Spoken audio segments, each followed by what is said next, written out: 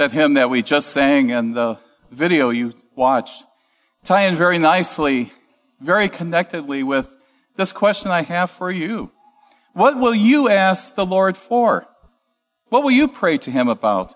And we're going to focus on the first chapter of 1 Samuel, which speaks about a special situation in a woman named Hannah. Now, Hannah's account here, it really shows us three circumstances in which God is wanting us to know something. It's important for us to know that God remembers us. And first, God remembers us when our hearts are broken. And that's because there are times in a believer's life that, maybe God seems to withhold the one thing that we desire the most. For Hannah, that one thing was the dream of becoming a mother. And we learn in verses 1 and 2, which really set the scene for us, where it talks about a certain man from the hill country of Ephraim, whose name was Elkanah. And then verse 2 says he had two wives. One was called Hannah and the other Peninnah. And Peninnah had children, but Hannah had none. Well, that's a simple enough statement. But for those of you who may have had an experience like Hannah's, you know that it speaks a lot. It can be hard when, for you to rejoice when a friend, a sister, or a neighbor has children, and when that blessing has been withheld from you. Imagine what it would be like to have a rival wife to deal with, like Hannah did. In Hannah's day, it was legal for a man to have more than one wife. And the inability for a wife to conceive was a good reason to have a second wife. Well, you have to wonder if Hannah had looked at Peninnah and thought to herself, well, if I had been able to have children, she wouldn't be here right now. Then there were those family vacations that they would take.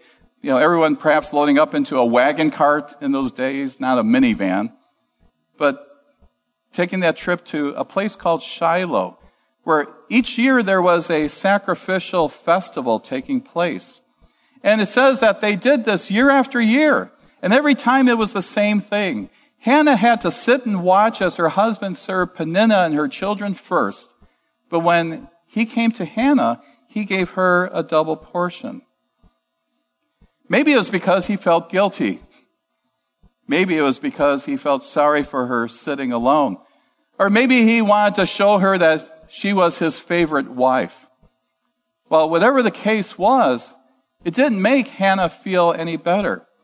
If anything, it made things worse, because Peninnah, she would be loving her children in front of Hannah, maybe with a mocking grin and insulting remarks.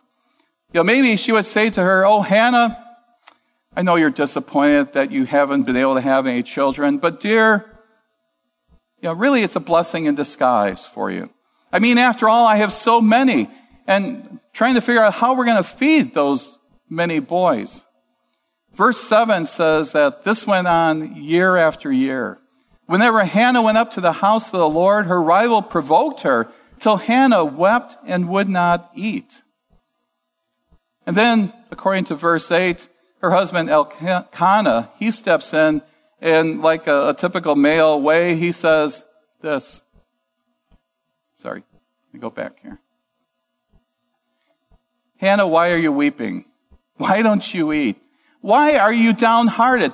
Don't I mean more to you than 10 sons that I have with Peninnah?"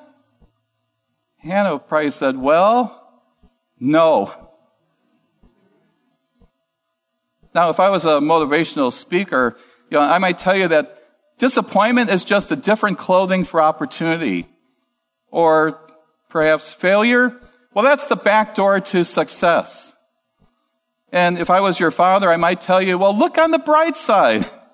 Or think of all the things you do have instead of what you don't have. Or if I was your friend, I might say, well, don't give up hope. Keep going. And I might give you a book on infertility. But if I was God, do you know what I think I would say? If I was God, I don't think I would say anything. If I was God, I would know that these particular slogans and formulas and pat answers, that they really don't help. And that's because God knows how it feels when you have a broken heart.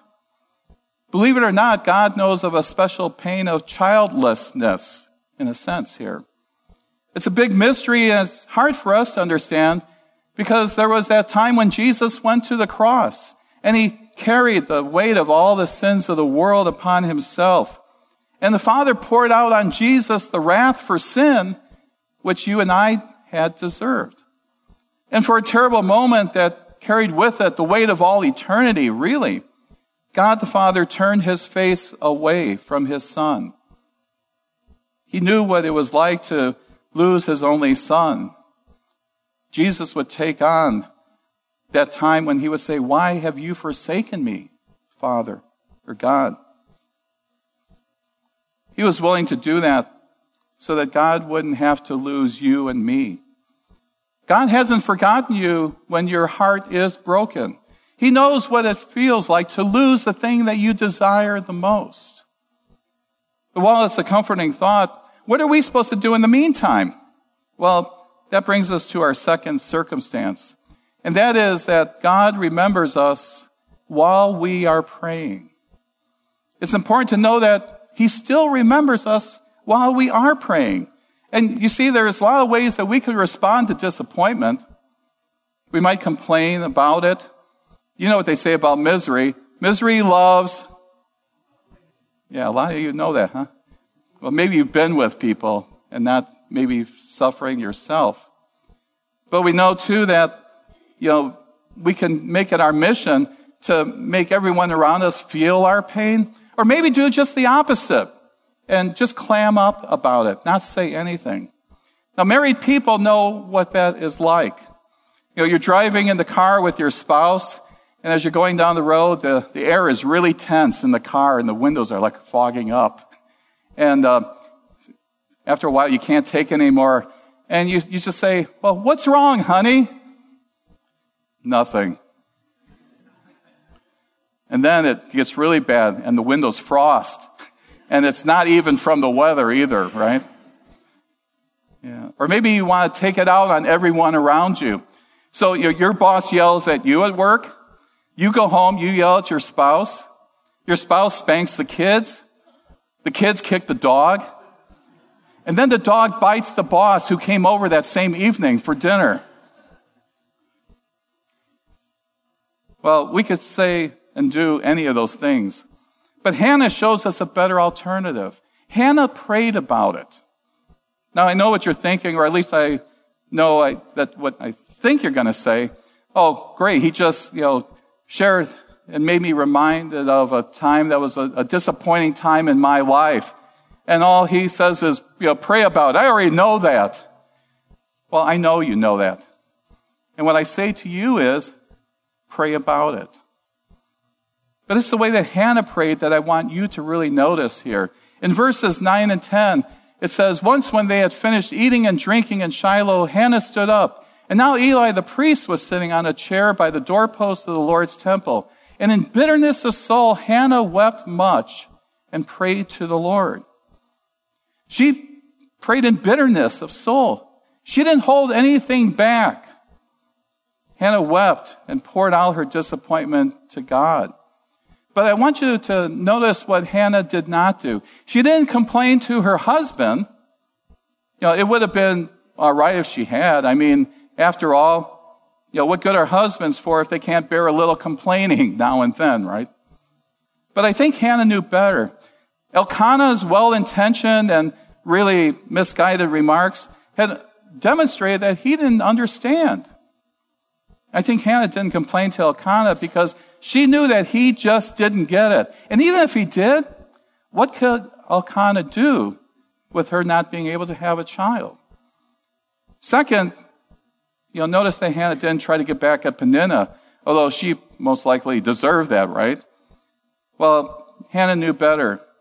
And the worst that Hannah could have done would not have changed the fact that Peninnah had children, and Hannah did not. It would have only given Peninnah a chance to put Hannah down one more time if Hannah were to speak up against her. And it's interesting, thirdly, that Hannah didn't even complain to the priest. Which is just as well, because it didn't take long for Eli to show that he was as ignorant to the fact that was going on as even her husband Elkanah. He was clueless. Verses 11 through 14, they talk about Hannah being deep in prayer. And she's praying to God and asking for a son. And she says, Lord, if you give me a son, I'm going to give him back to you. I'm going to dedicate him to you so that you can use him. And Eli, he's sitting in his usual spot watching her. And it says, as she kept on praying to the Lord, Eli observed her mouth. Hannah was praying in her heart, and her lips were moving, but her voice was not heard by him. And Eli thought that she was drunk and said to her, how long will you keep on getting drunk, Hannah? Get rid of your wine. How's that for pastoral compassion? Not very good, is it? Well, she's so brokenhearted that she can barely get the words out verbally. And he says, go home and sober up. Well, I suppose he had his reasons. After all, this was a festival, and there was wine and food there, and he probably thought she's not the first drunk worshiper at the festival that he's seen. But Hannah isn't drunk, and she defends herself. She says, not so, my Lord. I'm a woman who's deeply troubled. I have not been drinking wine or beer. I was pouring out my soul to the Lord. Do not take your servant for a wicked woman. I have been praying here out of my great anguish and grief. Now just stop and think about that for a moment. Not one of the people there was going to comfort Hannah. They weren't there to give her any sympathy. Not one of them understood her pain. And every single person there of those three, they must have perhaps said something that even hurt her. But 2/3 of those three people, they did it unintentionally. Here's another hard lesson to learn from Hannah's account. Often the people that we expect to understand us at a time of disappointment don't. Often the people who are expected to sympathize with us, they turn away. And most of them don't have a clue that they've hurt us. You expect that from your enemies, but not from your friends. Have you ever been misunderstood like Hannah? Have you ever gone to a friend, a spouse, or a pastor, and you want comfort, but you find that they're too consumed with their own situations to give you that comfort? Or maybe someone will just give you a pat answer. Perhaps it's, well, read this Bible verse, and they'll pat you on the back and send you away. Would you have become bitter like Hannah? Listen, if anyone might have experienced bitterness in Shiloh, it was Hannah. But something happened, and the next two verses show what really takes place of this turnaround. After Eli hears those words from Hannah, he says, go in peace, and may the God of Israel grant you what you have asked of him. She said, may your servant find favor in your eyes. And then she went away and ate something, and her face was no longer downcast. Remember back in verse 7? It said that this cycle of bitterness and the festivals, it had gone on for years, was what was written there. And what made the difference? Well, the answer is really simple. Hannah prayed. In fact, I find it striking that this is the first time that we hear Hannah's voice in this account when she's speaking to God. When everyone else seems to have forgotten Hannah, the Lord remembers her. She knows where to turn. And if you're suffering, go ahead and make some noise about that. And make sure that you include God along with those circle of others whom you might get heard from. How do you handle bitterness that comes when your dreams don't come true? Hannah would say, well, take your case to God. Give it to him. Leave it in his hands. And you don't have to try and sound holy. You don't have to hide your disappointment either before God. And when you come to worship, don't leave your troubles outside. Sometimes a worship leader will say that. Leave them outside, come here and worship God. I say bring them in. You're not going to shock God. Take those to Him. This is God's house, as we say. We know that we can plead with Him to intervene in our situations. And while you're at it, ask Him for His grace so that you can wait for the moment that may be answered. Because we know that sometimes waiting, it can be very long. And sometimes the answer is not what we've hoped for. And that's why the third circumstance is important. To know that God still remembers us after we have prayed. After those prayers have even had an answer that has come. We know that God remembers us even after our prayers have been answered. God answers prayers in His own way and according to His own purpose. In Hannah's case, the answer was yes. It goes on to say, early in the next morning, they arose and worshiped before the Lord and then went back to their home at Ramah. And Elkanah lay with Hannah, his wife, and the Lord remembered her. So in the course of time, Hannah conceived and gave birth to a son, and she named him Samuel, which means, because I have asked the Lord for him. The Lord remembered Hannah, and in the course of time, she conceived and gave birth. Why did it take so long for that to happen? It was because Hannah was part of a larger plan. And when you have concerns and desires of your life, and I have of mine, sometimes we become so anxious about that we forget that we are part of a bigger plan that God has for us and others. Why did Hannah have to wait so long? It wasn't because God was being mean to her. She may have felt that way, perhaps. It wasn't that God had forgotten, although probably there were moments where she thought, He did forget about me. And it wasn't because it wasn't time yet. And when the time was right, God moved in that response to prayer of hers. In the same way, when the time is right, God's going to move in response to our prayers. But it's equally important to know that when that time is right, God will move only in a way that is consistent with His plan. And sometimes that answer, the most consistent one, may be the answer no. You're thinking, God say no to me? Think of all the people in the Bible who God said no to. Think of Moses. When he asked God to allow him to go into the promised land after they're in the wilderness there, God says, no, you're going to die in the wilderness.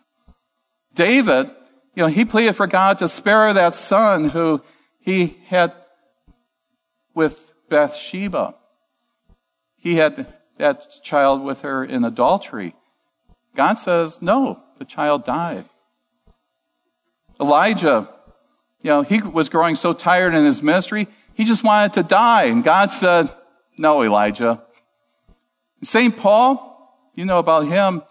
He asked God to remove that thorn from his flesh 3 times, and God said, no. And the most striking of all was Jesus Christ. When he asked his Father to take away that cup of suffering, to not have to go to the cross, God's answer was no. Sometimes the answer is the most consistent with God's plan being no. And although it may not feel like it right now, God's no, perhaps to you and to me, may be a more loving yes. God hasn't forgotten you, even when that answer is no. We can learn a lot from this account regarding Hannah, and especially about the importance of going to our Lord in prayer. Remember this, in His own time, in His own way, for our good and for His glory, God will remember you. And the peace which transcends all understanding will guard your hearts and minds in Christ Jesus. Let's pray about that. Heavenly Father, we thank you for loving us, for calling us to be your very own. And Lord, we ask you to be with us in times of rejoicing and also in times of need, in times of comfort. Whatever it is, Lord, we know you're there. You hear us and you answer us according to your will. So bless us, Lord. May we also pray for others whom we know have so many special needs. May those prayers be answered for them, and may they know the source of who gives them the ultimate power and strength and peace and joy. We pray in Jesus' name. Amen.